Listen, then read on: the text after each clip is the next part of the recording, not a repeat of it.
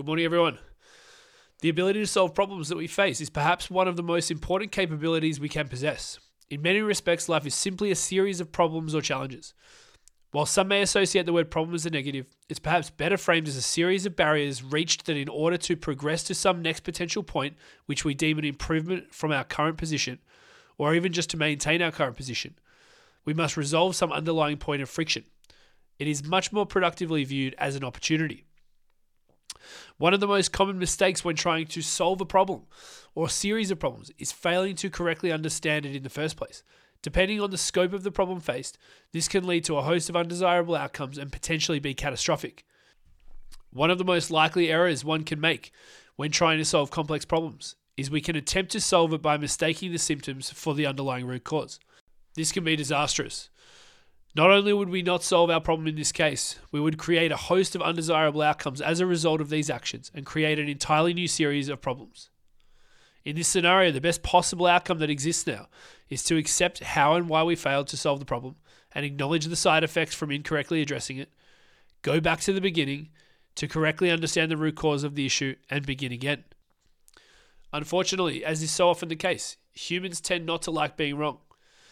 And in now facing the next problem, instead of deploying humility and doing what is necessary as mentioned above, often people will make excuses as to why it didn't work and conjure up reasons why it wasn't our fault.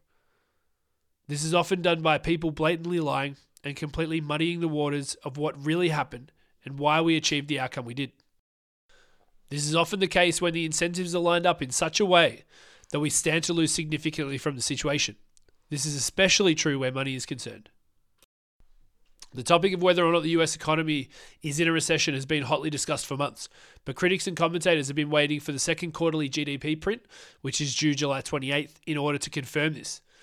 That's because the term recession has been defined as 2 consecutive quarters of declining GDP. That date is quickly approaching, and in preparation, the Ministry of Truth have decided that instead of acknowledging reality and accepting the mistakes they have made, that the reaction to COVID and the monetary policy as part of it was reckless, irresponsible, and completely insane, that instead they will take the opportunity to instead redefine what a recession is. Genius. You can't be in a recession if you change the definition of a recession. Below is the introduction to the blog post from the White House, and it begins, quote, "How do economists determine whether the economy is in a recession? What is a recession? While some maintain that 2 consecutive quarters of failing real GDP constitute a recession, that is neither the official definition nor the way economists evaluate the state of the business cycle.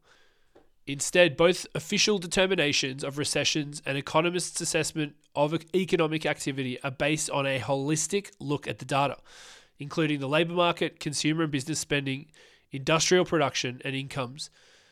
Based on these data, it is unlikely that the decline in GDP in the first quarter of this year, even if followed by another GDP decline in the second quarter, indicates a recession." End quote. Incredible. Janet Yellen was questioned about it and urged listeners not to characterize it as a recession if the Q2 print was to come in negative. Quote, "A common definition of recession is 2 negative quarters of GDP growth, or at least that's something that's been true in past recessions. When we've seen that, there has usually been a recession and many economists expect second quarter GDP to be negative. First quarter GDP was negative, so we could see that happen and that will be closely watched. But I do want to emphasize what a recession really means, is a broad-based contraction in the economy. And even if that number is negative, we are not in a recession now. And I would warn that we should not be characterizing that as a recession." End quote. As you would imagine, the Twitter army had a few things to say about the actions of these delusional central planners. Below are a couple that I enjoyed. Quote, "Live shot of the media this week trying to change the definition of the word recession." Quote, "When the vaccines failed to prevent infection, they redefined vaccination. When the economy fails to grow, they redefine recession."